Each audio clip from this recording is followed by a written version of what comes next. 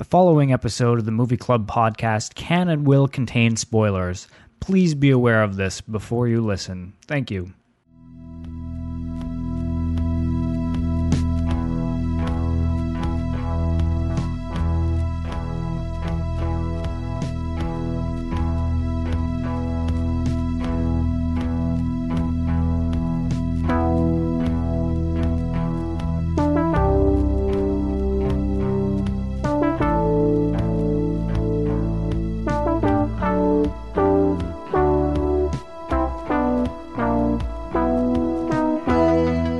Ladies and gentlemen, hello out there. Welcome to the third episode of the Movie Club podcast. This is a monthly podcast where we sit down and discuss two movies that we had previously announced. And this week we're talking about John Carpenter's Escape from New York and The Last Man on Earth starring Vincent Price. So my name is Sean. I come from the Film Junk website, and maybe we'll go around the table as usual and everyone can introduce themselves. My name is Jay. I'm also from Film Junk, and I'm the editor of the documentaryblog.com. Hey, this is Andrew. I run Movie Patron, and I'm also one of the members of the newly founded Row3.com. And we do this time also from Row3.com. And lastly, I'll wait to the end here, is Kurt from Twitch and also now writing for Row3. So there's a Row3 majority in this table. Yes, it's kind Row of scary. 3 rules. Instead of the Film Junk majority before. So we're going to kick things off with Escape from New York. And obviously, being a John Carpenter film, I think, Jay, I'm going to have to ask you just to intro this, being that you are a huge Carpenter fan. But, you know... This is exactly what I was worried about.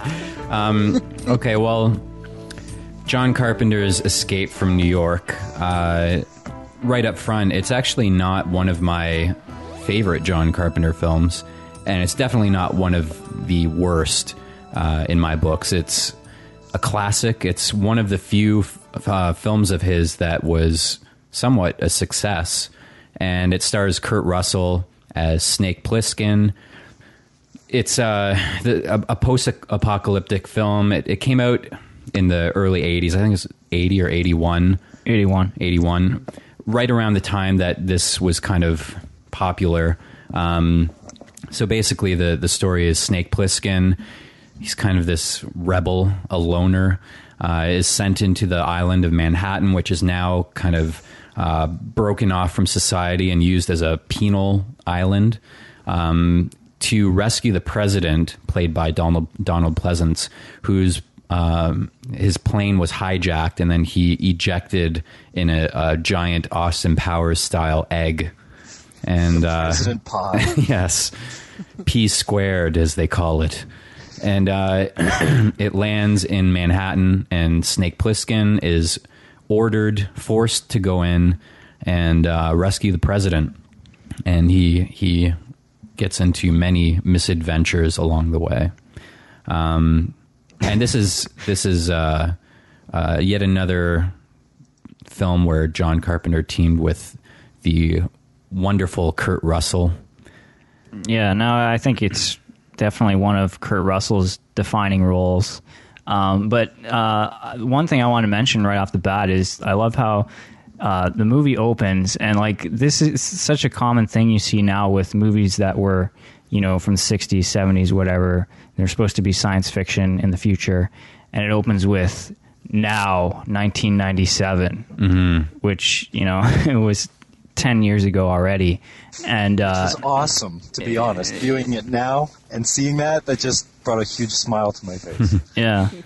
But I don't know. I mean, so you've got this future kind of, I guess it's supposed to be kind of like a dystopian future. And obviously the people who go to this prison Manhattan Island never come out. So it's just complete chaos rules kind of thing in there.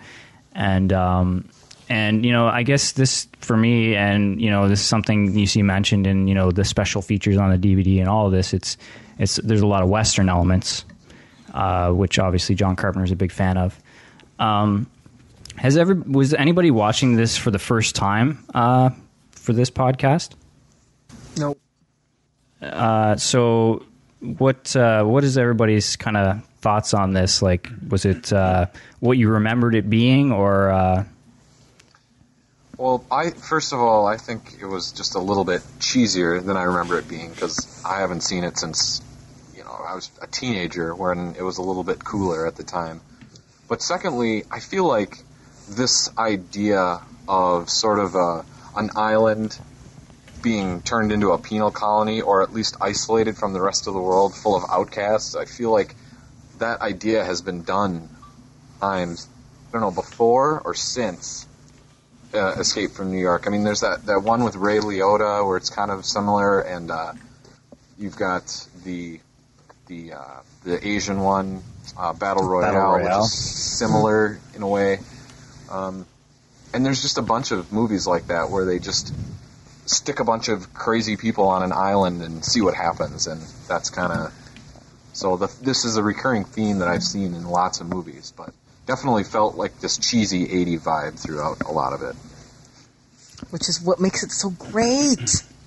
Yeah, Call that me Casio, Snake. that Casio keyboard thing.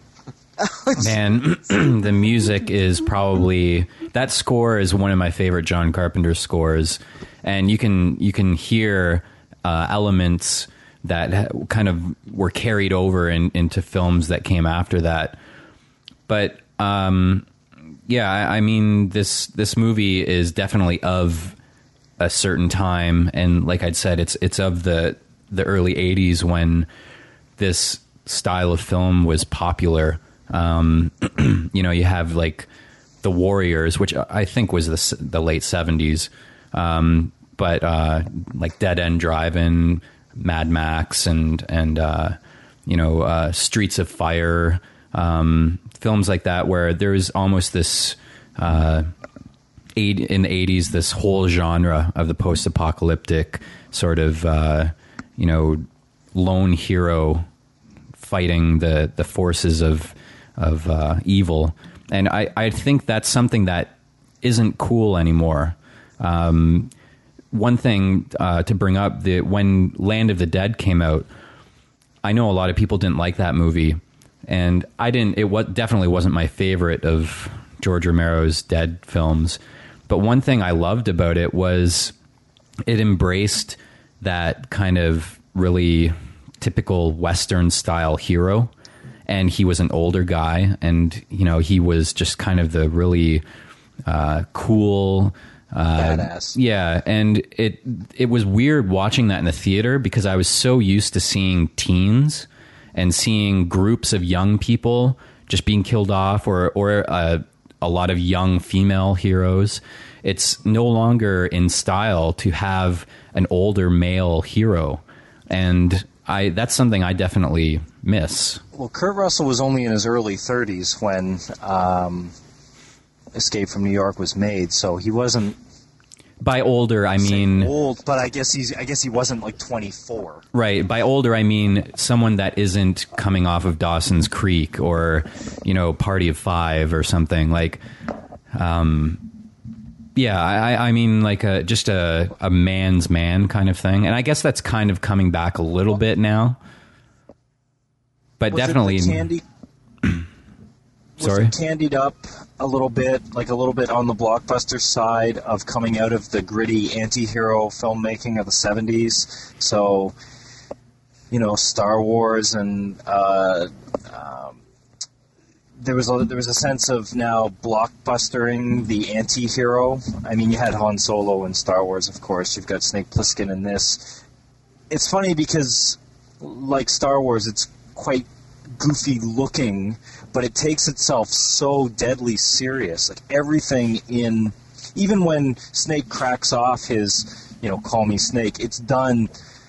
There's no winking at the camera here. It's done deadly serious, and I don't know. It just, it all looks goofy and it all looks dated and whatnot.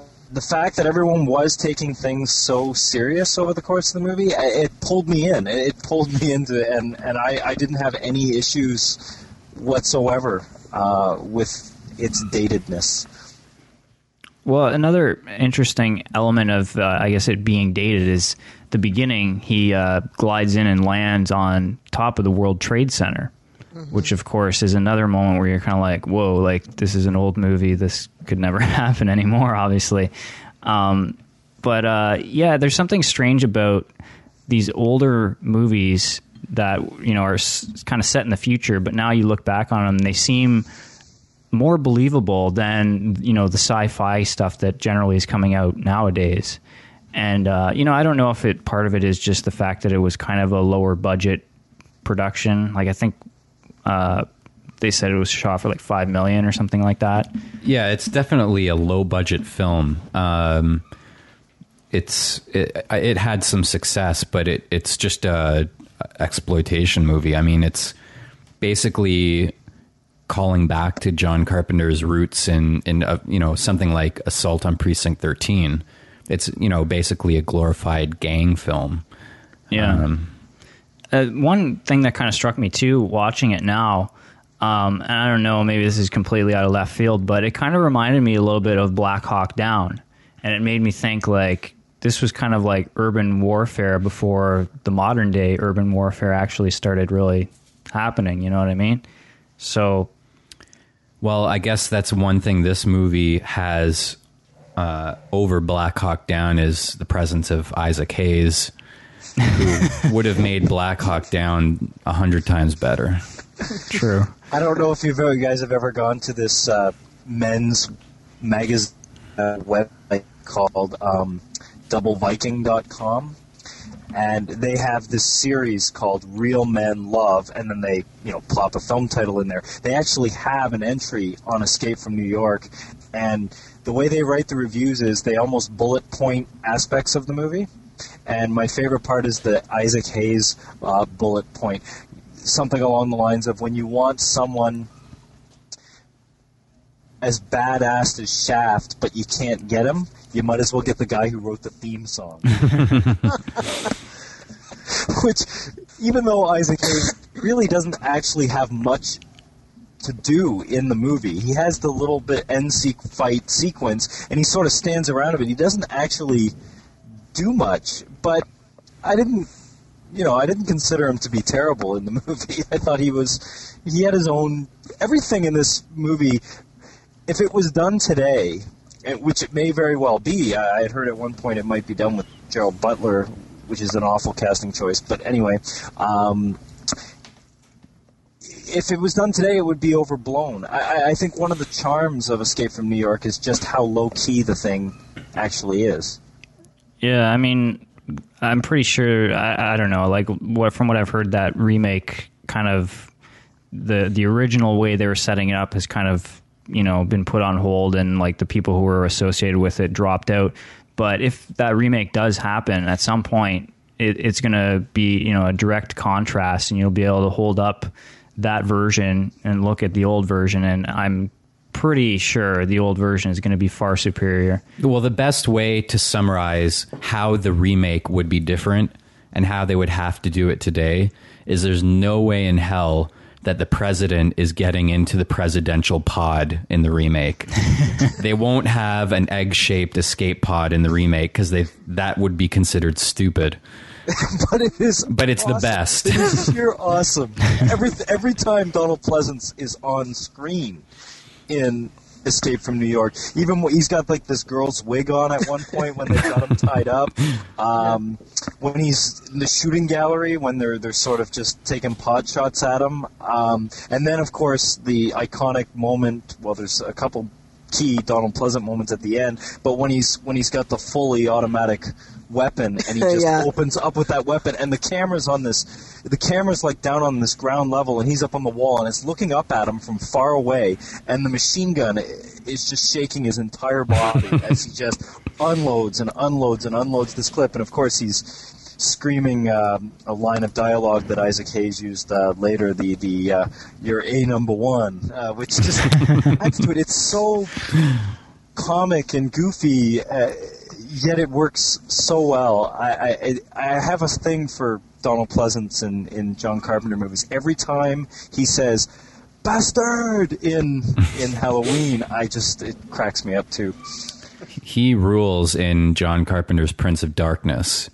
He is so over the top in that movie, but he's over the top in his restraint. Like, he's always quivering in a corner and like under his breath praying and reading some scriptures and like looking up to the sky for God. And he's like, Lord, where are you?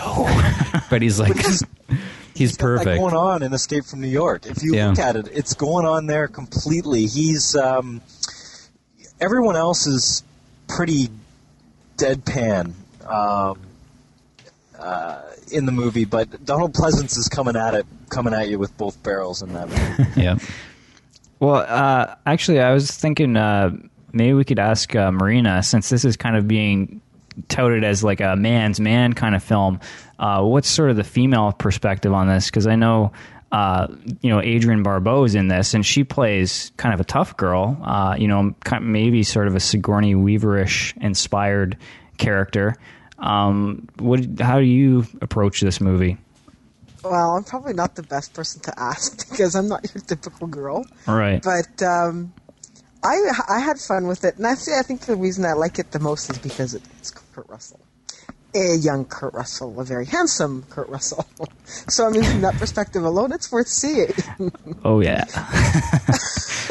I just wanted to know where that snake tattoo ends.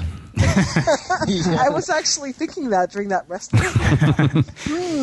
That's a little strange. I don't want to think about that anymore. That's another thing we don't see enough in movies anymore either, is like every post-apocalyptic movie needs to have like a giant like gladiatorial battle. And see, this is what I loved about, now if I can kind of take us into the Escape from LA direction a little bit here. Although the wrestling scene rules in Escape from New York, what tops it in Escape from LA for me is the basketball scene. And so many people think that that's so stupid, but it isn't. It's perfect. I'm with you on that one. I love that. The whole the timing and the rhythm and the reaction shots in that basketball scene, it just takes it right to the top. And it's just a example of how Escape from LA kind of hits every note that Escape from New York does. And Kurt, you mentioned how it's comparable to Evil Dead 1 and Evil Dead 2, in that one is sort of a revisioning of the original and just kind of taken to a ridiculous level and almost in a way parodying itself. And, almost character for character in Escape from LA, you can match it to Escape from New York. And it's a movie that I think there were some high expectations for. I mean, Escape from New York isn't, kind of a standard classic for everyone. But the people who were waiting for Escape from LA were really excited for it. And apparently a lot of people were let down. And I think a huge part of that is the fact that the special effects in it aren't that great. But for me, that is one of the funnest movies I've ever seen. It's one of the funner John Carpenter films. Like there's so many moments in Escape from LA that stand out for me as being classic. Well, here's the difference between Escape from New York and Escape from LA. In Escape from New York, even as cornball as the premise is, it's played deadly serious. Everyone is playing Escape from New York serious. In Escape from LA, there's a lot more winking at the camera, and it's not grating. And perhaps the people that do not like Escape from LA, that is the key thing that rubbed them the wrong way.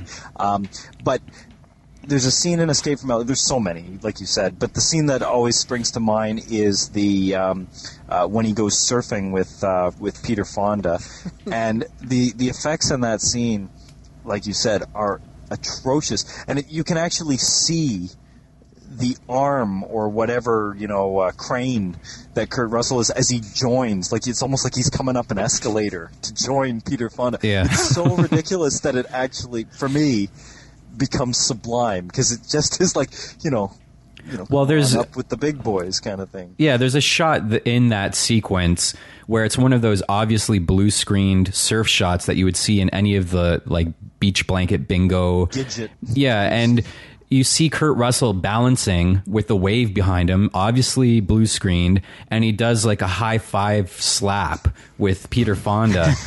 And it's the most obvious kind of, tribute to those films.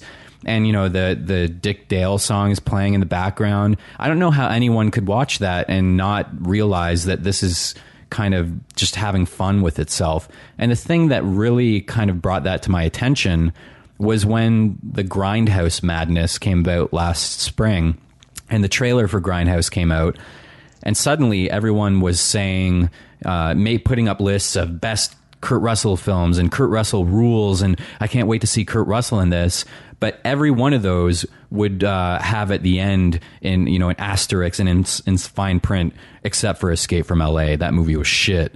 And it always drove me nuts to see that, because if you look at the Grindhouse trailer, it's exactly the same tone. It's like Planet Terror, mainly, is the exact same tone as Escape from LA. It's all over the top. And the music is almost note for note in some cases. And, the gun leg and ridiculous things like that are, a complete sort of, are in the same tradition as Escape from LA, a set that Robert Rodriguez happened to visit when it was being filmed. And I'm sure he took kind of a hint from that movie. Well, Robert Rodriguez, I believe, makes no bones about you look at the score to Planet Terror, you look at the structure to Planet Terror, you look at the execution, even the concept. The main character.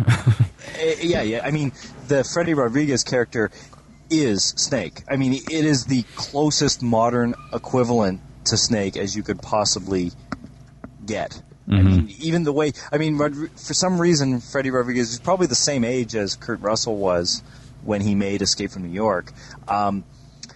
He doesn't pull it off as well as Kurt Russell. Probably because... I don't know if he smokes in the movie. Kurt Russell does so much with cigarettes. Just the way... I love movies. I'm not a smoker, but I watch the movies to see people's body language with cigarettes. I think it can do so much. And there's a scene where Kurt Russell is in Lee Van Cleef's office, and they're just both smoking. And that scene it's amazing how much is going on in that scene outside of the dialogue, just in body language. Yeah. Plus, you throw on the badass patch, which they never explain why he's wearing it. Mm-hmm. That adds just infinite amounts of fun to the character, I think. Hey, I got a question. Has anybody read the Escape from New York novelization? I am not that hardcore. I would like to be, but I'm not. No. Well, I was just reading up on Wikipedia, and apparently there is a novelization, and it has all this extra backstory about Snake Plissken, and I don't know if that's kind of... I know they did some comics as well. I don't know if they kind of brought some of that out of there, but I'll have to hit that up after after I'm done my Ghostbusters 2 novelization. They allude to it pretty strongly in conversations that he has with Brain, who's played by the truly one-of-a-kind Harry Dean Stanton, who just rocks the Brain character in this movie. But they have conversations. I don't know if they indicate whether or not he lost the eye, but they do have this series of conversations that that Brain left him basically for dead and took off on him in some past criminal or military enterprise that they had going on before they both end up in the Manhattan prison. I don't recall directly. It's been 3 weeks since I've seen the movie, whether or not it alludes to the eye loss or not. But I agree with you. It's much cooler when someone has an obvious defect that is never explained. I for some reason, I prefer that in movies. It's just like, these characters have lives outside of the immediate story, even if it is such a far-fetched and over-the-top comic book, which is what Escape from New York is. Well, actually, that reminds me of something that John Carpenter does every once in a while, which I guess is a tribute to Howard Hawks, where there's a line of dialogue that's repeated throughout a film.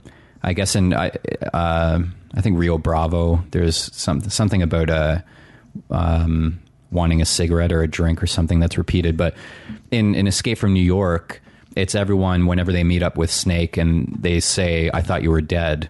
Right. And that's repeated. And then in Escape from LA, whenever they meet up with him, they say, "I thought you were taller." Yeah. And then in Prince of Darkness, they do it. And it's when one of the women in the building goes missing. And when someone is looking for her, everyone repeats, "Have you seen Susan?" And someone will be like, "Who's Susan?" Radiologist, glasses. And that's repeated throughout the whole movie for probably 5 or 6 times. So it's a John Carpenter-ism, I guess, that's stolen from Howard Hawks. Well, of course, The Thing is also taken directly from Howard Hawks. The Thing is a remake of Hawks, Yeah. The Thing from Outer Space. Another little tidbit of trivia. A couple characters in Escape from New York named Romero and Cronenberg. Yes. I know Fred Decker. I just seen they had a screening in Toronto a couple months ago of Night of the Creeps, and I found that actually distracting rewatching Escape from New York. Now, obviously, Escape from New York was 4 years before Night of the Creeps, but Fred Decker does that with all of his characters. He gives them all horror film last names. Right. So yeah, it really stood out when I was watching Escape from New York. And keep in mind, in 1981, David Cronenberg was making things like Rabid and Shivers, like really low budget exploitation, Canadian exploitation, which is even less seen. Yeah. But now, of course, I don't know who's a bigger name, David Cronenberg or John Carpenter. It's debatable, I suppose. They're both well known if you like horror films. I can tell you who's more respected. Well, yes. Actually, that's a good point, though. The one thing that I love about John Carpenter is that he does inject a lot of things. Like, look at all the Reaganisms in They Live, and you could argue that, I don't know, because this is 81 and the screenplay was probably written in 80 or 79, but it almost feels like that downsizing of government and putting all the prison in one place is a Reagan thing as well. Well, actually, I think... I think I read that he originally wrote the script like years earlier, and it was about Watergate.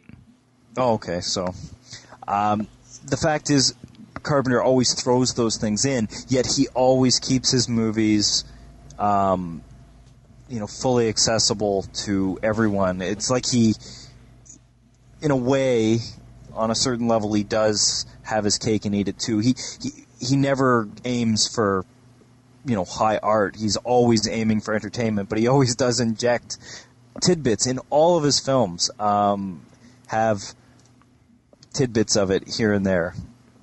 Starman is the Iran hostage crisis. Yeah, he does. One thing I really love about John Carpenter is the fact that he doesn't really bow down to critical acclaim. I'm sure he would enjoy critical acclaim. He only cares if it leads to commercial acclaim. Yeah, he has no qualms about accepting a check to have his name as an executive producer on a remake of one of his films. And normally I would question that, but this guy, I think, deserves that check. He's had so many movies that he directed and wrote in most cases that flopped when they came out and had no critical success, no financial success, and have gone on to become classics. And, I think he gets the shit end of the stick sometimes. In his late career, he was just dogged time and time again for every movie that he's done since, I don't know, I guess In the Mouth of Madness, maybe. That was the beginning of the Carpenter downfall, which is a shame because actually it's a solid film. I really do enjoy that one. Yeah, well, I think that was the last one that got mild reviews. But from there, Village of the Damned, he did that, and that went direct to video overseas, and here it just bombed, and it wasn't very good. It's a guilty pleasure for me, but I totally see why people rip it to shreds. But it's a guilty pleasure to have Luke Skywalker as a priest and Kirstie Alley vivisected. That's all good. I just enjoy that it was Christopher Reeve's final performance. Well, as a walking man. Right. Yep. So, let me ask a question. Sean had said something earlier after mentioning the glider on the World Trade Center, something about believability. How do you guys think that this movie, like, if in a real world sense, is believable? Like, I kept thinking they could do something like this, like get an island and just dump the bad people there, and don't. They called it Australia at the turn of the century. Like, I just was like, if they really did this, is this how it would be? And I kept thinking, it seems to me that this is sort of how it would be, except I think there would be a lot more people there than are in the movie. Like, it just seems like he kind of walks around the streets and he just meets people here and there. I would think there would just be, like, villages set up all over the place and, like, little Hoovervilles and stuff like that. This sounds like a great idea for a new reality show. Like, seriously. Kid Nation.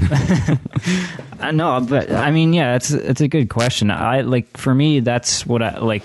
Science fiction that kind of has a little bit of just something that you can get into it just a little bit more because you feel like this might potentially happen. And I mean, yeah, Snake Plissken and all his antics are a little bit over the top, but that initial premise, I could see it happening one day. I think it would be cool. As long as they have cameras set up all over the city so you can log in, right? Yeah, that'd be Running Man style. That would be awesome. That movie immediately sprung to mind. And yes, Running Man meets The Truman Show. One interesting thing, well, two interesting things. The opening with the sort of computer, the woman's voice and the computer representation kind of thing. The voice is Jamie Lee Curtis, and she reprises that role in Escape from L.A. Are you sure about that? Because I thought it was Deborah Hill. I thought I read somewhere that she did the voice for a computer voice, maybe a different one. No, I'm pretty sure it's Jamie Lee Curtis. Says Deborah Hill, computer voice in IMDb. But, Jamie Lee Curtis, narrator, computer voice, uncredited. Boom! Boom goes the dynamite! I don't know who to believe here, but... And the other cool thing is James Cameron actually did some of the effects work on Escape from New York. I think he mainly did some matte paintings when he was working for, I guess, Roger Corman.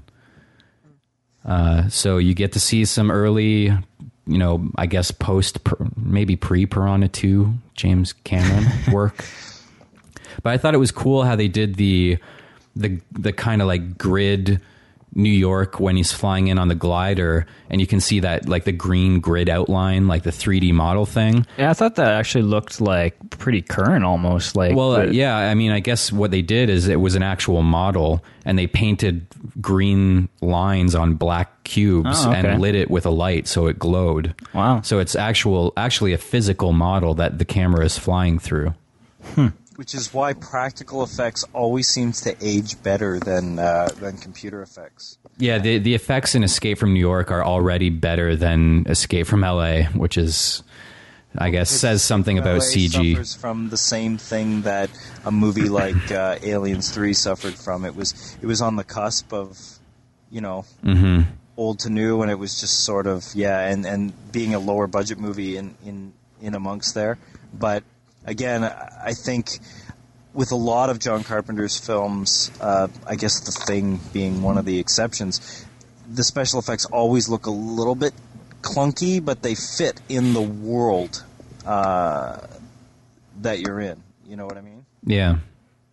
They're charming. Or at least, they're charming, and that's what I like. And his casting choices all throughout New York and LA, you said that they're analogous. I mean, I love the fact that Ernest Borgnine plays Cabby, and he's such a nice guy, but he's got this sort of nonchalant mean streak as he smiles. Like as he's kind of given his tour, he's firebombing hoods, in the course of the movie. And the one thing that I always wondered is, it seems to be only the Duke with his entourage and like the best pimped out car ever made in a film. It is pretty killer. Chandeliers. It's just awesome. But somebody should make that on Pimp My Ride. No kidding.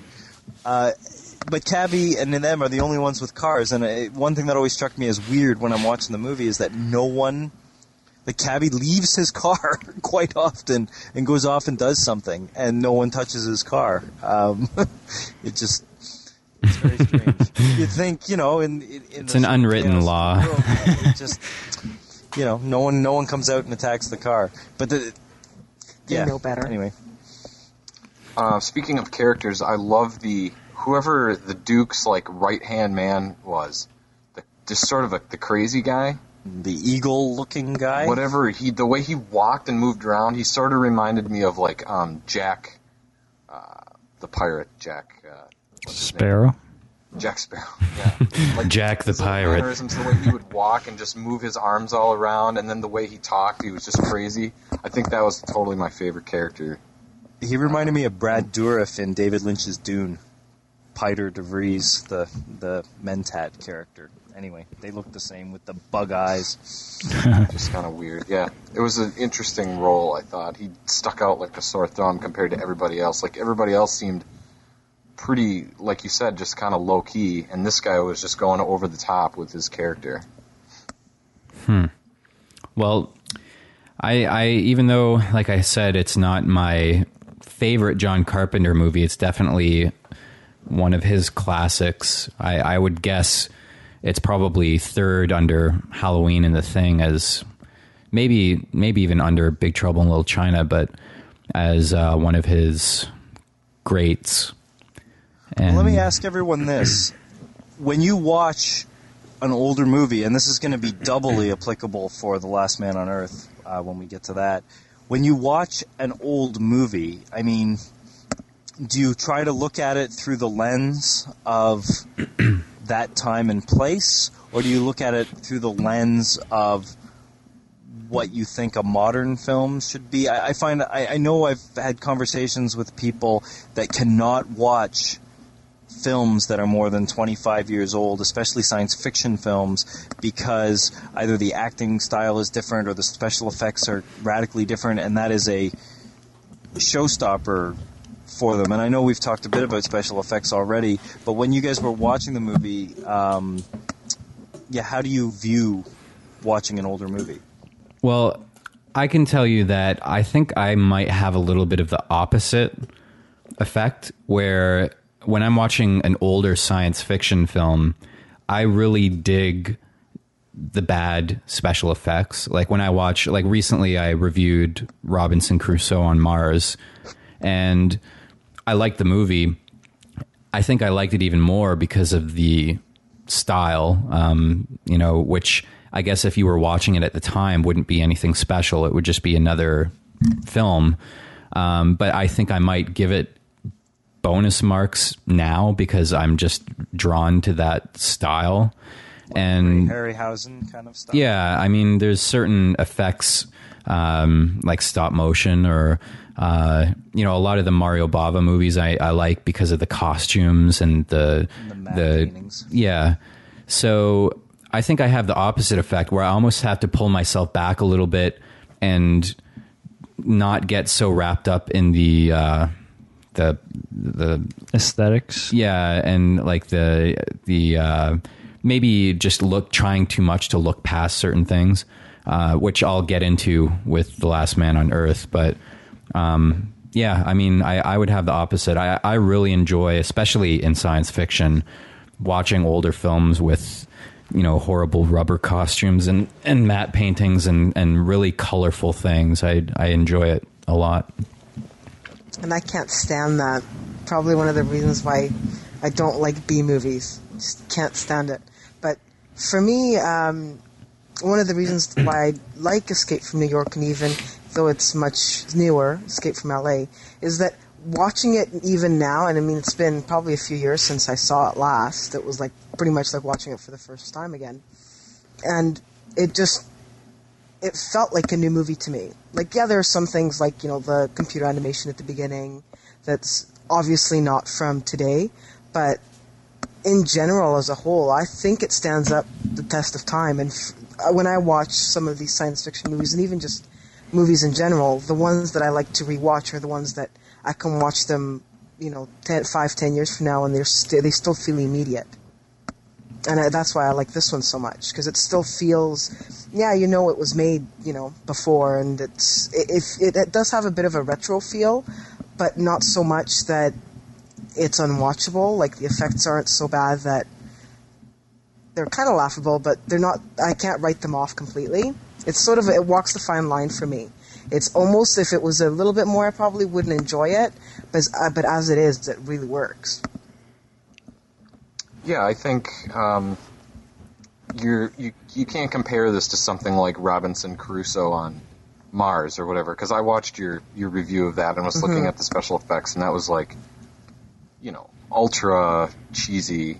I mean, you got rockets with strings and stuff on them, or movies of that era, and I can totally understand the people that you talk to, Kurt, who just, like Marina said, you just can't watch them because you just, it's so obvious. It just hits you over the head like, wow, this is just not interesting to look at compared to the stuff that we see today.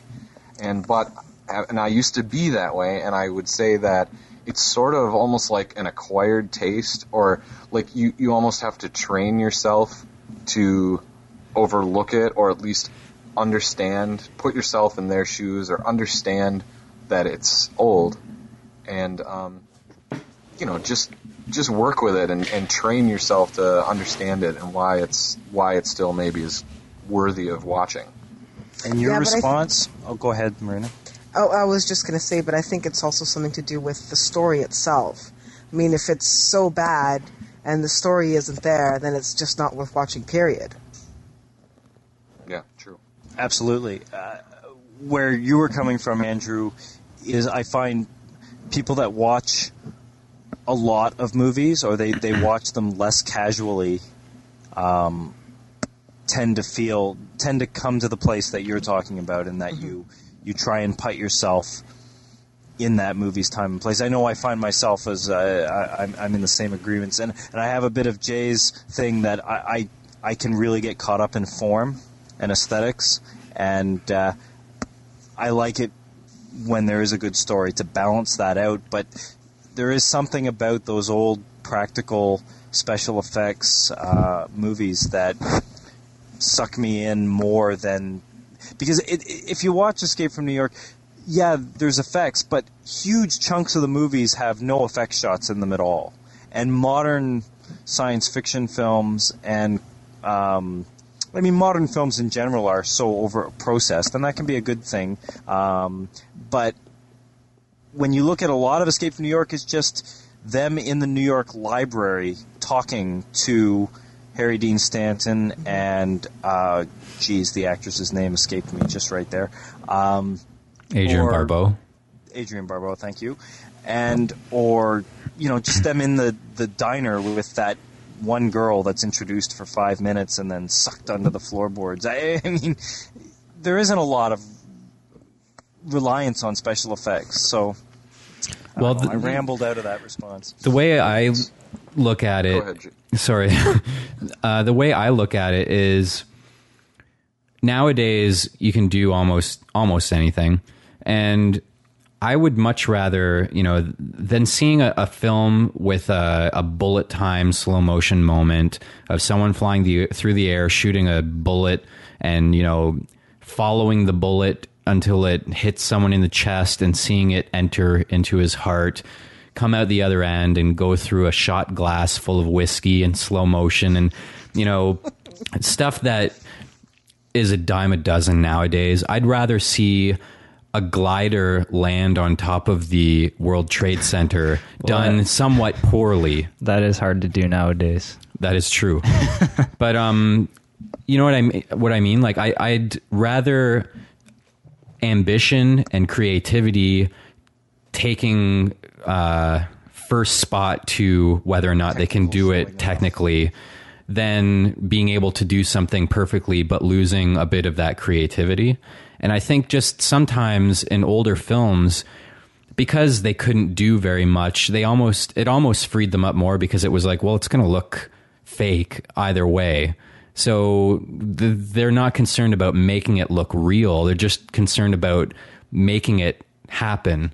And I like that. I mean, and it leads to creative things. And like going back to the just because it's on my mind, the Robinson Crusoe on Mars thing, even though that is a different era, Escape from New York is way beyond that. But just certain things like in that, to create Mars, they use the blue sky as a natural blue screen and just replace it with red. And that's simple, and it looks fine, and it looks perfect. And, just little ingenious things like that. Matte paintings, for me, I love matte paintings. And digital matte paintings are really nice.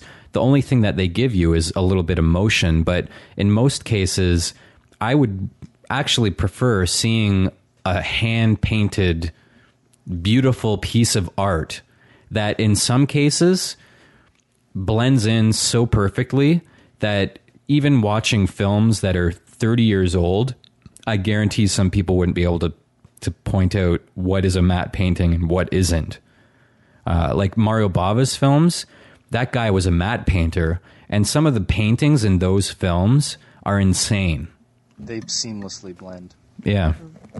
Well, I think you're hitting on something core, though. And low budget films often hit that, is the whole artistic realization through a limitation. They get around something precisely because they're limited. And it almost pushes them to be more creative, because Absolutely. They may not be able to recreate someone getting shot in slow motion and following the bullet through the guts. And because they can't do that, they have to create something that's even more of a sight, like something that's more visually interesting and visually stunning, even if it does fall into the fake sort of side of things. But it almost, that fakeness in itself is like a piece of abstract art. It's not reality. You're not trying to, that's the difference with effects now and then. Now, someone's jaw who doesn't hit the floor when they see that guy's head explode at the beginning of Scanners. Yeah, I mean, right now we're trying to do everything seamless and real, as real as possible, and that is it's created a new art. It's created this digital art where people are trying to make things photorealistic, but it's lost that special effects art form of like miniatures that, you watch it and that's a miniature, and it's like, wow, that miniature is awesome. But now it's like, well, you just want them to ignore the miniature. And I love the older films that, you can appreciate effects like animatronic creatures as being a literal piece of art that's on film. Yeah, I think I would say the modern day equivalent to that is The Mist. That just came out. I mean, a lot of the reviews are like, the effects aren't that great, or it's obvious that the creatures it's all low budget and stuff. But it doesn't really matter, because the story is so well told.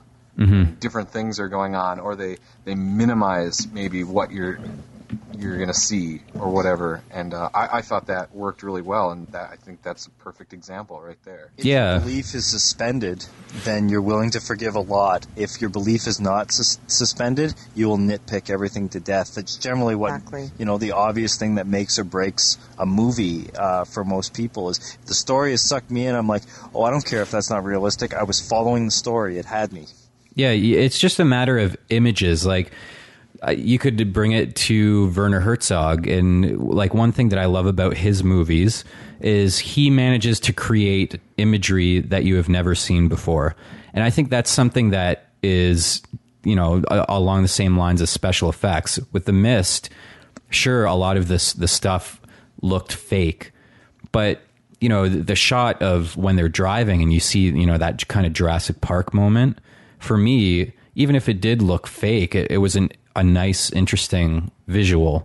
And, that's what it's about. It's about movement, sound, and just creating things that you can't experience otherwise. Not just effects, but just imagery that you don't commonly see.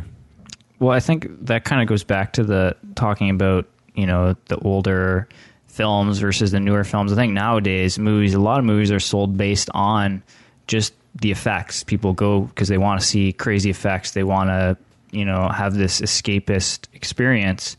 And I think a lot of the older films, it started with the story and everything serves the story. And I think that's why a lot of them work nowadays, even, rewatching them, because it's not about the effects. It's about the story. It's about the other things that are going on there. And Escape from New York is completely, to bring it back around, about the story. It's got a great little story that goes on in there. Yeah, and I mean, you're right. There aren't a ton of effects in there, and I think that's one of the reasons maybe why it's so rewatchable nowadays is just because, it's most of the time, and it's just believable. You're watching the scene, and it's just, it's supposed to be the future, but you could see yourself there, and I don't know. But the effects that are in there, as limited as they are very ambitious for a low-budget film like that. And they're done very well. Yeah. Well, sorry, I don't know. Should we move on to Last Man on Earth, or any closing thoughts, I guess, on Escape from New York? No, to be really honest, I was kind of at a loss of a lot of things to say about Escape from New York. So I think we pretty much covered it and tangented pretty well on other things. So. Yeah, delightfully retro is what springs to mind. Yeah, I mean, I don't think it's I don't think it's... I thought it was fun to sit and watch. Am I going to watch it again in the next 10 years? Probably not, but... Really? I mean, oh, yeah, see, I think it's got the total rewatch value for me. Like, it does. I'm just not going to go out of my way to go find it again, I don't think. Like, I've seen it twice now, and I'd much rather watch Big Trouble in Little China for the 400th time. But it does make you want to go out and see the sequel, Escape from LA, right? Oh, yeah. Yeah, that's true. I think I saw the sequel, but I don't remember a thing about it other than that cover, like the video cover of him on the surfboard. So, yeah, I would definitely go check out this. Sorry, I just assumed that everybody owned this film. I have both of them, and I don't watch them that often. I wouldn't say they're my favorite movies, but I added them to the collection because it's just something that you just pop in every once in a while. I've always assumed that it was something everybody had.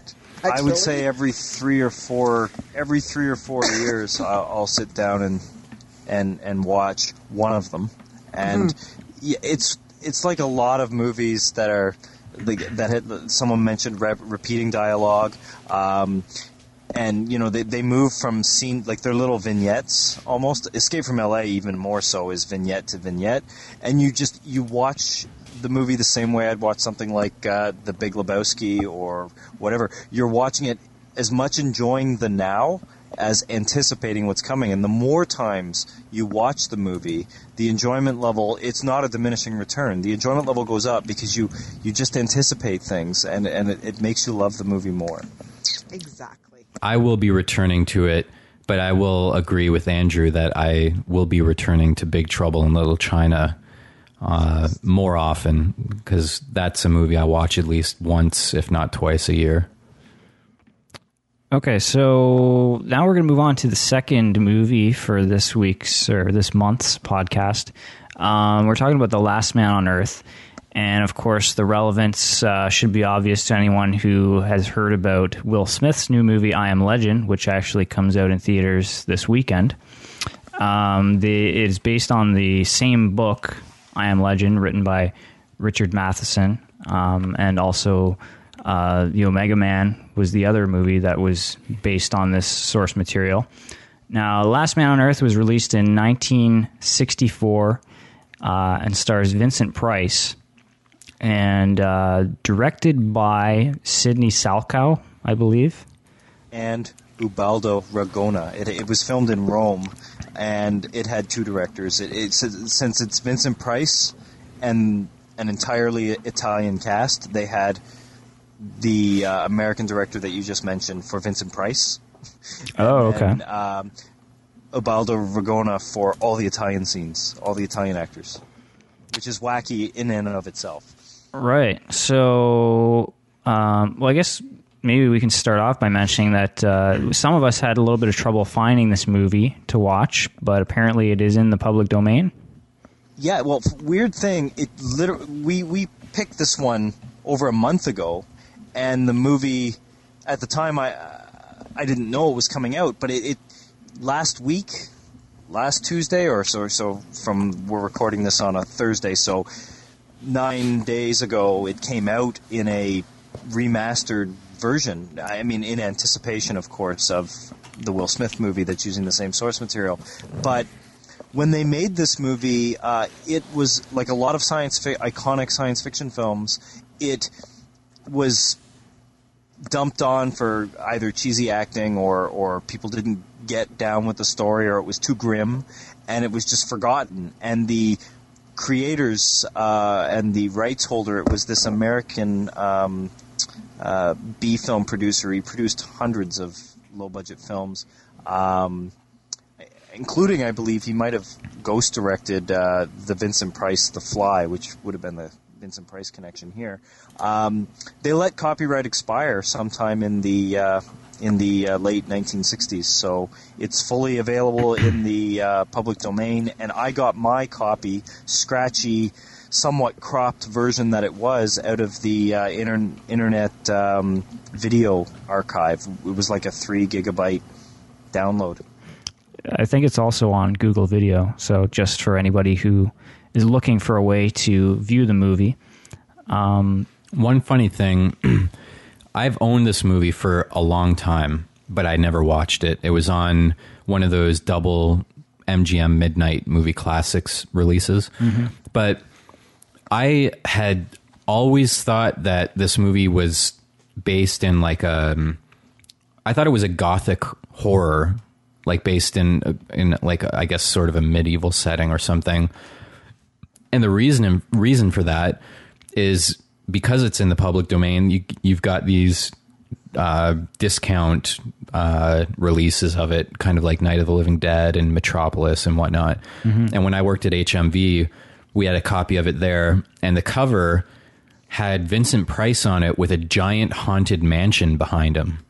Because if there was it gets lumped in with all the Edgar Allan Poe movies. Yeah, and it totally sold it as that type of film, so I'd always thought it was that type of film, and I was surprised when I put it on and saw that it was actually made in the 60s and took place in the 60s. And I actually went out and bought the newly released fancy-wancy, super clean, very nice-looking edition. And it was great to watch because it looked like a brand new movie. It was fabulous. I'm going out to get that. After this movie, I enjoyed it a lot, put it that way. Actually, the one thing that immediately struck me was someone brought up George Romero in the previous version. When I'm watching that, my jaw was in my lap because I was thinking, my God, how much did George Romero rip off either the novel or this film for Night of the Living Dead? It was uncanny. There were so many visual images. It doesn't hurt the fact that the so-called vampires in this film move and walk like zombies. The Romero zombies. Yeah, zombies. And even the makeup effect. And then, of course, there's always been that Romero Argento American-Italian connection, which this movie has as well. I actually... This movie single-handedly knocked George Romero down a little bit of a peg for me. I've never heard this film ever brought up in Night of the Living Dead. I always thought Night of the Living Dead sort of took movies like White Zombie from the 30s and just the concept and ran with it in a sort of, 60s low-budget industrial film, a little bit of political commentary, a little bit of off-the-cuff. But there's a huge amount of this version of Last Man on Earth integrated into Night of the Living Dead.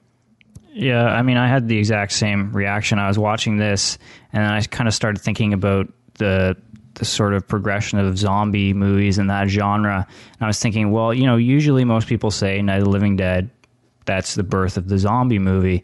And then, this came out 5 years before that. And then I started thinking, well, gee, that's a little odd. And then looking into it a little more, I believe Romero has actually said that this was a huge influence for him.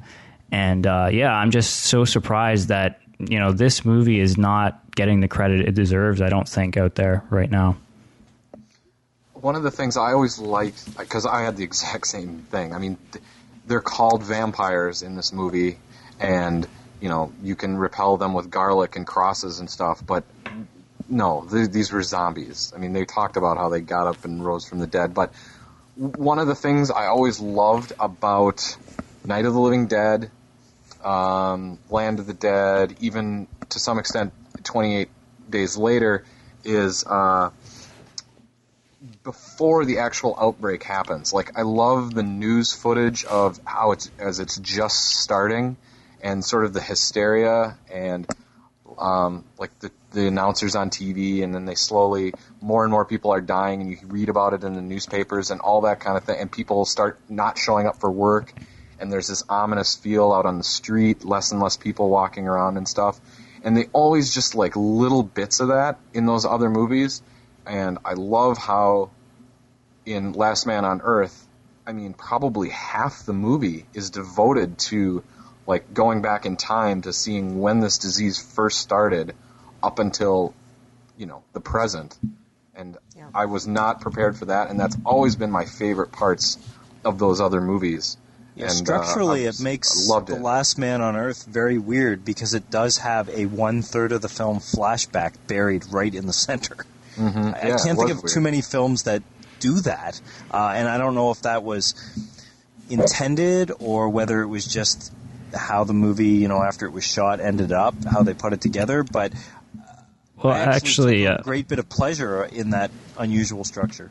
There was I think I got the new DVD release as well, and there was a short little featurette on there about Richard Matheson, the original writer of I Am Legend, and he mentions that. He says that he originally wrote it chronologically, and then kind of thought, this doesn't quite do it for me. I got to do something to just switch it up a bit. So he decided to start right in the middle of, not really the action, but 3 years after the plague had hit or whatever, and then do the flashback later.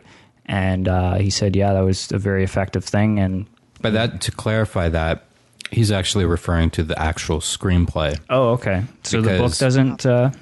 I haven't read the book. I think the book does do that because I didn't read the book, but I read the graphic novel recently, which is adapted directly from the book, and it does do the same thing, I think. It may do it in the book as well, but because that interview is on my DVD as well. Okay. And he talks about the fact that he actually wrote the screenplay and had his name changed.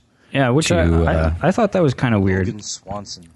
Yeah. Because, he said he wasn't very happy with some of the changes they made, but I found that strange because I watched the movie, read the graphic novel, and then I was like, whoa, this isn't really all that different at all. So I'm kind of curious as to what he took exception with there. But maybe just a quick little side note on, has anyone else read the book at all or no? I have. One thing I got from the graphic novel, which I think uses chunks from the book, is, it definitely gives you that sense of like his inner struggle, which you can't really get so much from the movie without direct narration or things like that. So that's one thing that I really loved about going back and then reading it, because there's just so much. That's really what the movie is the inner struggle of this last man. But on the other hand, the movie, the cool thing about it is it really gives you the sense of the isolation and I guess the desolation of this planet that's kind of wiped out, and you can't really get that from reading as well, I don't think. Well, the only problem with that is it's ruined during the opening credits. As soon as you see more than one credit listed, he's not the last man on Earth. Wow. I like the way they sort of flipped around. I don't know if this is in the book or not because I've not read the novel, but he's the vampire, or sorry, everyone's vampires in the movie, but in the traditional, or at least the Anne Rice and Bram Stoker source of vampire lore that I'm drawing from, they usually do paint the vampire as the sort of immortal, lonely, isolated by themselves person.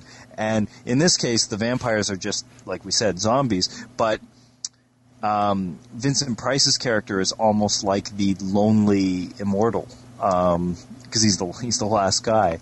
And I thought that was a pretty clever way to invert the usual structure of a vampire story. Oddly enough, I thought that was done even better in the Omega Man, because in that movie, I guess vampires, I don't know what else you would call them in that movie. They were guys. Hippies. Had more of a... it seemed like the only problem they had is they couldn't go out during the day, and, they were albinos. Otherwise, they led pretty normal lifestyles. So there was even more a sense that Charlton Heston was kind of killing their people. Whereas in The Last Man on Earth, like we said, the people are more like zombies that are just kind of muttering things as they approach people. Well, the sense that I had from reading the book, and it's been a few years since I've read it, I sort of always got this feeling that, here's this one last surviving man that's locked in his house at night. And I got this impression from the way that the story was written that there were like thousands, like millions of these vampires, and they were all trying to get rid of the last surviving man. And I didn't get that from the film. Even just like the way the house was boarded up, that was my first impression, was this doesn't seem like he's all that afraid of what's going on outside during the night. Because, the boards are half falling off, there's like holes in the windows, and I didn't feel that sense of urgency to stay alive. It's much more fortressed in the Charlton Heston version, which I haven't seen. But Charlton Heston's more like Charlton Heston. There's a lot of gun shooting and a lot of craziness. The Vincent Price one is much more brooding with the thing. But the one thing that I maybe it's because I've just watched No Country for Old Men twice, but the one thing that I kept playing through my head when I was watching Last Man on Earth was the whole "you can't stop what's coming." Yeah. There's a sense that the task that he's going about of trying to clear the city of, hundreds of thousands of dead people is a futile one. And when you do finally meet up with the rest of the surviving members, which, by the way, Romero totally stole for Dawn of the Dead with the biker gang, but that's another thing. When you finally meet up with the other clan, and they're sort of halfway between the zombies, the full-on zombies, like the people that are outside of his house, and human. They're almost like they're the next evolutionary stage, and they just cannot accept him. He's like a different race at that point, and they fear him. It's like a full-blown racist thing, almost like, in No Country for Old Men, Chigurh is just, he's like an alien in that film, and they just want to get rid of Vincent Price because he doesn't belong in their world anymore. I thought that was incredibly nihilistic, because you're supposed to sympathize with the last man, but in a way the movie almost says that he's obsolete. Yep. Yeah. He's been replaced. Another interesting thing, and this kind of maybe ties a little bit back to John Carpenter, I think this movie people have said there's, a lot of the sort of the communist undertones here. And I know The Thing was always talked about as having that as well. And towards the end of this movie, there is a scene that's very similar to The Thing, which is, just kind of trying to figure out, is somebody, infected, or is somebody not infected? And there's that same kind of tension there. But, I guess there's a lot of, I mean, again, going back to George Romero and how his films always have some sort of social commentary or whatever. I mean, there's a lot of that going on here too. Yeah, I get a huge Don Siegel version of Invasion of the Body Snatchers. Like, I mean, these movies, I don't know how close they were together. I guess they were almost 10 years apart. So Last Man on Earth would have been 10 years later. But I got a big vibe of to the Don Siegel version, not the subsequent remakes. But it's interesting because Last Man on Earth, like Invasion of the Body Snatchers, has been remade several times now, right? We're coming out on official version number 3, but then there's like offshoot movies like Night of the Comet in the mid-'80s, which is very, very similar. It's a flat-out ripoff of the concept, at least. So I like stories like this one that can be remade and re-envisioned. Yeah, I guess the times. The story is can just kind of be morphed to fit whatever is happening in the world at the time. Yeah. And I'm actually still, I mean, I know 9/11 was like 6 years ago,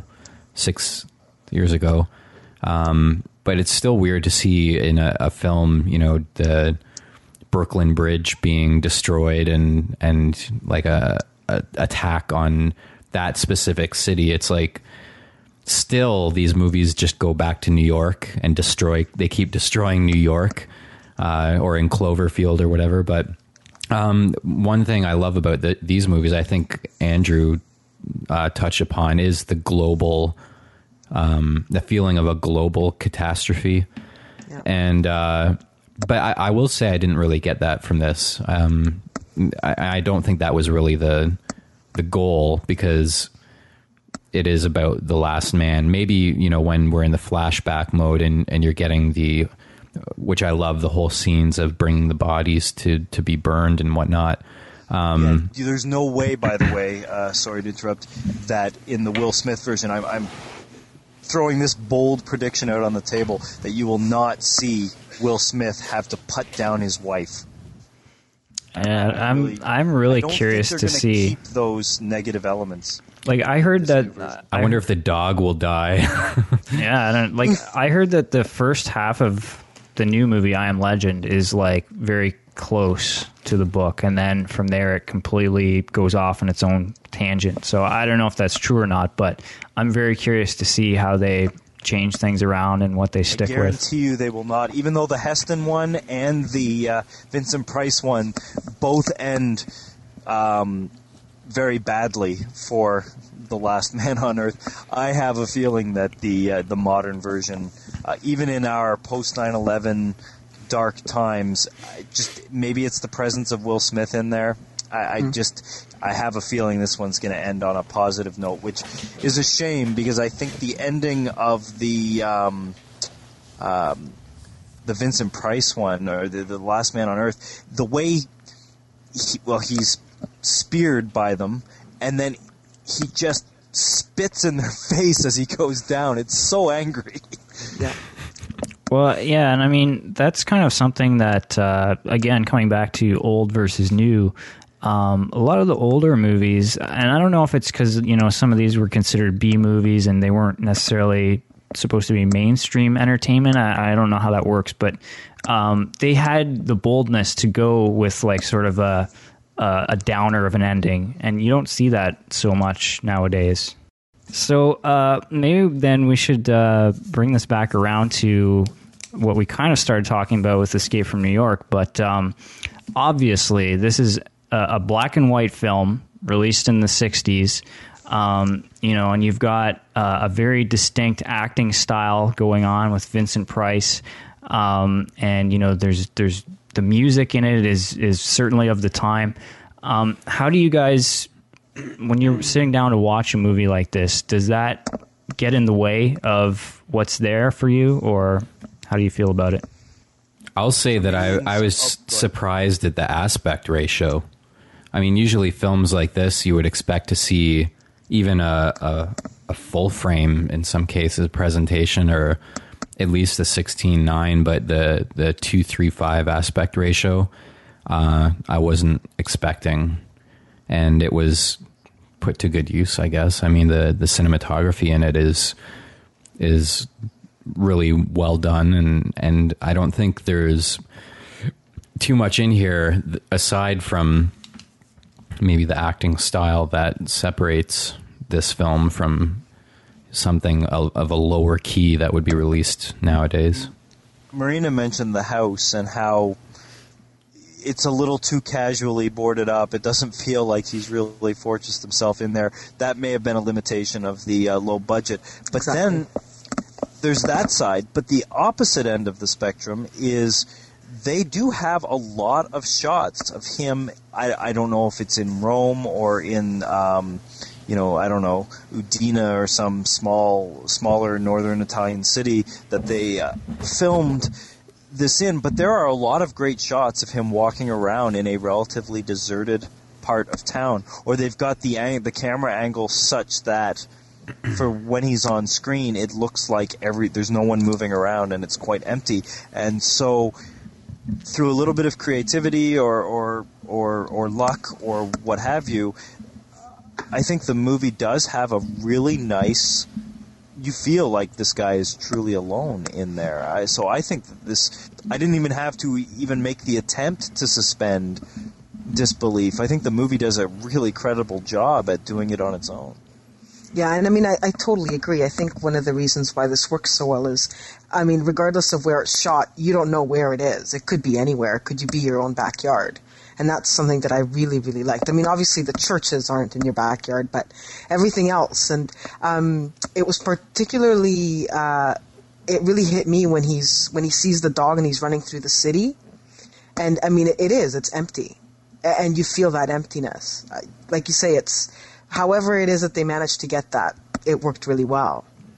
One thing I can see people maybe having some trouble with is there are some distinct moments that are of the time, and because this movie does have a kind of darker tone, at least in comparison to, I guess, the Omega Man, it might be a little jarring to have these things side by side where, say, one example, the montage of him killing vampires, staking vampires, where it's done in that specific style of the time where, it'll be a background plate and a half dissolved Vincent Price walking into the screen, looking at a notebook or something, like he's checking off the kills, and then it'll dissolve to him doing this kind of half-assed hammer down on a stake, and it's like totally, it might be jarring for audiences now to not hear a sound effect of a stake going in, or hearing the vampire react to it or anything. You just see Vincent Price walk in front of the camera and just kind of a hammering motion. Not even hammer. He's not even hitting anything. Here's a good trivia. Yeah, it reminds of all those Hammer Peter Cushing movies. Yeah. And Christopher Lee vampire films. Hammer, I believe, actually was originally supposed to make this movie, and they passed on it. And then, American producers picked it up and shot it cheapo in Italy. But yeah, that one particular scene that calls to mind, where it shows him staking the vampires, feels like a vintage Hammer horror studios film. Mm-hmm. One thing for me, like the acting, obviously, I don't think for me, and like talking about the book and how there's so much sort of like the inner struggle, and I think today, if you had certain actors, they could really pull that off with just their expressions and the way they act. And I don't think Vincent Price quite pulled that off. I mean, there's some scenes where he's supposed to be very emotional, and it just, it's kind of laughable almost. But that didn't really bother me so much. Like, I kind of accept that, and, I know who Vincent Price is. And I think compared to even Charlton Heston and the Omega Man, I felt a lot more for Vincent Price in this one. But Heston's too much of an action hero. yeah. But the one thing that that did bug me a bit and kind of took me out of the movie and distracted me was the music, I think. Like at certain points it was fine, but for something where it's, you know, especially at the beginning of the movie where it's supposed to be this guy who's isolated and on his own, and it's supposed to be dark and just kind of, you know, quiet moments, especially during the day when he's completely by himself, and you have this loud crashing music constantly beating over you. And it was almost like stock score. Yeah. And, you know, that it doesn't happen. I mean, there are some moments where they really do get some sort of suspense, and there's quiet moments in there to kind of give you that psychological feel of what he's going through. But yeah, there were points where the music kind of bugged me, I guess. What did you think of the? This is the one thing time-wise that struck out at me was the way Vincent Price treats his wife, and the way Vincent Price's character treats the woman that he finds. I mean, there ain't no feminism up on screen here. Yeah, I mean, the woman is very much in her gender role, and the man, can I get your paper? You know, you relax. I mean, she's dying of plague. And she's like, get him his paper. Yeah, I kind of laughed at that too. But yeah, again, of the time, I suppose. But and on that note, sorry to interrupt, the child acting has come a long way. The child actor in this movie is atrocious. Atrocious. Yeah, for sure. For me, the bad acting or whatever is that took me out of the movie are the vampires or the zombies. They were not. I mean, I know it's you know the 60s, but to me they weren't anywhere near as frightening or as menacing as they are in even like Night of the Living Dead. Like that voice is so cheesy, and it just made me laugh. We're coming to get you, Morgan. Morgan. We're going to kill you, Barbara. They were quieter and just, you know, did their thing. I think it just would have worked a lot better. I hated the actual zombie guys. I just thought Romero, again, I never even caught that, but the way you just said that, the way they say we're coming to get you, Morgan, Romero, the opening line of dialogue in Night of the Living Dead, we're coming to get you, Barbara, and in that mock version, it's like that actor is doing, which of course is an English dub, right? Because the actors in the original filming were speaking in Italian, and then they dubbed over. Like this is how all Italian films were more or less made. They would even if they would never use the ambient dialogue, they would always dub them over after. So they dubbed that particular guy, his best buddy, who ends up being like the lead vampire. They dub over him in English, right? So it's a dub. Oh, it's horrible.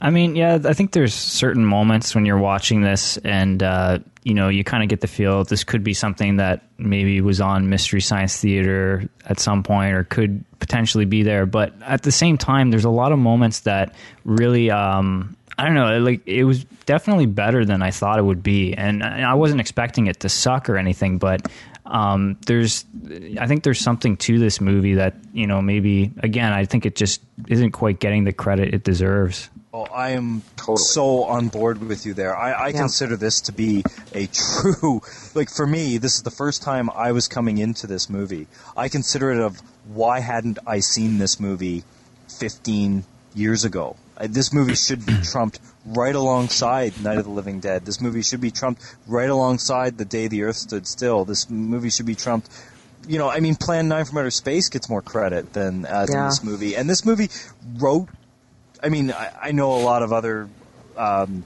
screenwriters and directors have cribbed from Richard Matheson, but this movie was the first real kick at the can here, and it does a very good job at it, considering its limitations. Well, it looks like... I like this movie even better than The Omega Man. Yeah, me too. You know what? Omega Man again plays like an Evil Dead 2 version. It's just, I honestly, Omega Man 1 takes it so far over the top. I really like the Omega Man. Talking to the bust of Caesar, playing chess with him, and isn't afraid to break out his automatic weapon and just start gunning people down. And, yeah.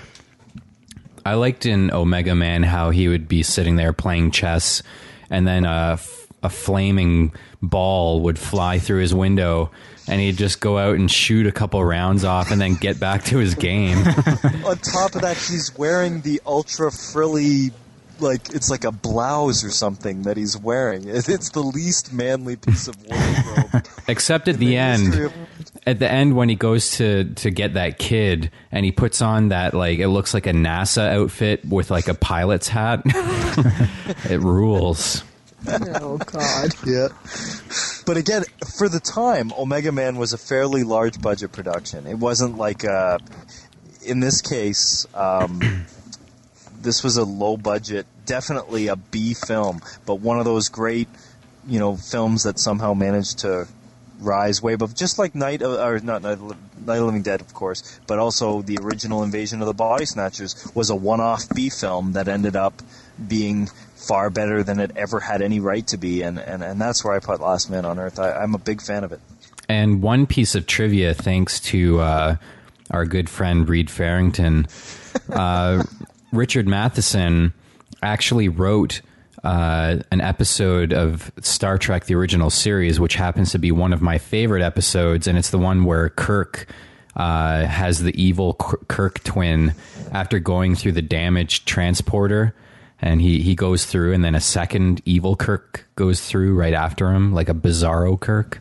I remember that one. Thanks to Reed Farrington for that. I think Matheson also wrote for a bunch of Twilight Zone episodes, didn't he? Yep. Yes, he did. Yeah. Yep. So, I don't know. I guess any final thoughts on Last Man on Earth? Well, I would like to just because we did two post-apocalyptic films. Maybe this is just a little off the cuff, but where does this stand for everyone here? Where do both Escape from New York, which is the prison concept, and Last Man on Earth, where does that stand as in your personal canon of post-apocalyptic films? I mean, I think all of us are on the same page that we like this type of movie. I'm a big fan of post-apocalyptic movies for sure. And, even with zombie movies kind of being so done as of late, there's so many zombie movies coming out and zombie TV shows in the works and just everything zombie. But, I still, there's something about that concept of the worldwide plague or whatever it is that kind of intrigues me. And, I think for that reason, Last Man on Earth is really, this is going to be a movie that anybody I talk to now about zombie movies, I'm going to bring this up. And if they haven't seen it, I'm going to be like, check this out, because this is kind of really where it started, and it's a prototype. It is. For me, I enjoy the post-apocalyptic genre as well. And this was my first time watching Last Man on Earth, so it wasn't really a part of my regular viewing previous to this, although I now see it as the laying a bit of the groundwork for some of the films that I enjoy now. But it's still, for me, doesn't trump. There's some films that are out there that I think I enjoy a little more and are a little more powerful to me in that specific genre. That maybe it's unfair. One that automatically comes to mind, which happens to be even a little more connection to Star Trek, is the Nicholas Meyer directed TV movie The Day After, which for me is the ultimate post-apocalyptic film, because that out of any horror movie that my parents let me watch as a child, none of them really stuck with me or scarred me as much as The Day After. And who'd have thought that a film starring Steve Guttenberg would leave a long-lasting impression with me? But that's a real circuit. Yeah. Robots taking over the earth. That's a movie that's based in reality, so I guess it's kind of a unfair thing. But before I pass the baton on, I just wanted to quickly mention before I forget, one thing that came to mind as I was watching this is I'm actually reading a book right now. I can't remember the name of the author. It's like Serio something. But it's called Blindness, and it's about... Oh, yeah. Yeah, it's about a blind epidemic that hits, and people suddenly start going blind, and the main character is a doctor, and they get kind of quarantined, and he's trying to figure out what's going on, and his wife actually is immune to it, and she hasn't told anyone, because if she does tell them, there will be madness, and she's keeping it secret. So I'm in the middle of the book right now, but it reminded me of that quite a bit. Mm-hmm. That's a great novel, by the way. Which apparently is going to be made into a film. It's already being filmed. Is it? Yeah. By the guy that directed The Constant Gardener, which wasn't all that great, but... City of God, you mean? Yes, thank you. That's the better one. Fernando Millier? I can't remember. Well, that'll be good then. Yeah, that sounds cool. Yeah. For me, this movie, I echo what you guys already said, is that I don't really think it's really fantastic. I liked it quite a bit, but more than that, I'll know now where the dawn of zombie movies came from. I had no idea that this was, as Kurt mentioned in the beginning, that this is so obviously what Romero used as the foundation for all his films. I mean, it's just obvious. I think, Sean, you said at one point he admitted that, yeah, this is a huge, source of inspiration for me. If he denied that, I'd call him a liar, because it's just so obvious. And, so yeah, I'll definitely pass this on to people, saying you got to check this out, because if you like zombie movies, here's where it started. And I love I forgot to mention that in the beginning, when you're talking about his isolationism, he's been isolated and alone for like 3 years. Mm-hmm. And I love the way they tell you that. In one, that he's got the little calendar on the wall that makes it obvious, but two, he's got like a map of all of New York City, and like half of the city is darkened out where he's been, and it's just like, block for block, street for street, house for house, he's gone through and cleaned up the area, and it's just like, holy shit, that must have taken so long to go through. That's a lot of montages. And I love that. What I was wondering, though, when I saw that was, how does he know that new people didn't move back into the area that he had just cleaned up? And like making the wooden stakes every single day. He has like a lathe in his living room. There's the Star Trek moment right there. I'm looking at that. He did make a rudimentary lathe in that movie. Actually, that's one thing I really liked that apparently goes into even more detail in the novel, is the explanation of how the stakes work against the vampires, where they're wide like that so that they separate, so that they can't heal over. Right. Mm-hmm. Which is something I'd never really heard. Yeah, it was cool because he tried to scientifically explain all the vampire mythology, which is pretty cool. And the whole mirror thing is what was the term he said? Like a temporary blindness, or due to insanity or something. I don't know. There was a scientific explanation for every piece of the vampire. The crosses were like a psychological thing, because like if somebody was Jewish, it didn't affect them or something like that. I don't know. For me, I don't specifically search out post-apocalyptic movies, though I do enjoy them when I see them. And my back viewing catalog isn't quite as extensive as all of yours, but for me, this is certainly fairly high on my list of the few that I have seen and enjoyed, for a whole bunch of reasons, probably most of them already mentioned. But I really enjoyed it. I was quite surprised. Same thing, I wasn't really thinking that it was going to be a bad movie, but I wasn't quite expecting it to be this good. So, pleasant surprise. Highly recommended. Well, for me, this has jumped so far into my instant classic. For on one viewing, I'm ready to throw this up there right near the top of my favorite movies. Just because, as it was said before, it felt like such a prototype to not just Night of the Living Dead. There's elements. I'm not a big fan of Land, but in the original 3 Dead films, Night, Dawn, and Day, all 3 of them have huge elements taken from this.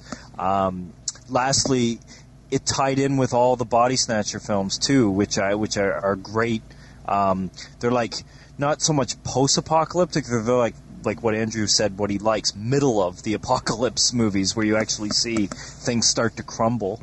Right. And for whatever reason, the isolation aspect of it reminded me, I don't know why, but of A Boy and His Dog, the Don Johnson one. I actually wanted the dog to be in the movie a little bit more, and I see that the Will Smith one has incorporated the dog right into the movie, to where you just have this iconic image of, man and one friend in there. So it reminded me very much of that. And huge props on Bringing Up the Day After. I still love that movie to this day.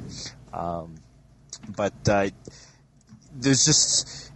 I'm willing to forgive this movie for almost anything, for all the ideas that it seemed to bring to the table visually. Because, the literature has been around for years. These types of stories are, right back to the Bible, right?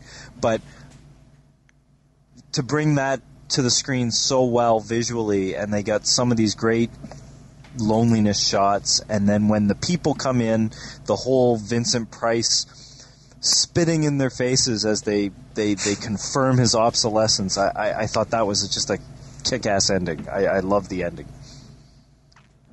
So, yeah, it's way up in my books. Okay, so I guess that's kind of wrapping things up here for this particular episode of the Movie Club podcast. Now, I guess we should mention that the next show will be... now, this was voted on by the listeners, I believe, on our website, which we have the domain name now, right, Marina? Yep. So, yes, we do. movieclubpodcast.com. I believe so. So you head there and you can vote on the next show, but the winners for episode 4, which will come in January, were Lady in the Water, Yes. and Funny Games. So... Lady in the Water, I think, is going to be an interesting one, for sure. But I'm interested to see Funny Games because I haven't seen it yet. So, and I guess Lady in the Water, just for a lot of us, it'll be our first viewing. Funny Games is going to be somewhere in the vein of something like I Am Legend, in the sense that by the time we have recorded that episode, a month later, there will be a remake of Funny Games in the theater as well. Right. So, if you want to get in touch with us, please feel free to visit the website and leave comments on this particular episode or any others. And I guess, is that about it? That's about it. So, Okay, so thanks for listening, and we'll see you guys next month on the Movie Club Podcast.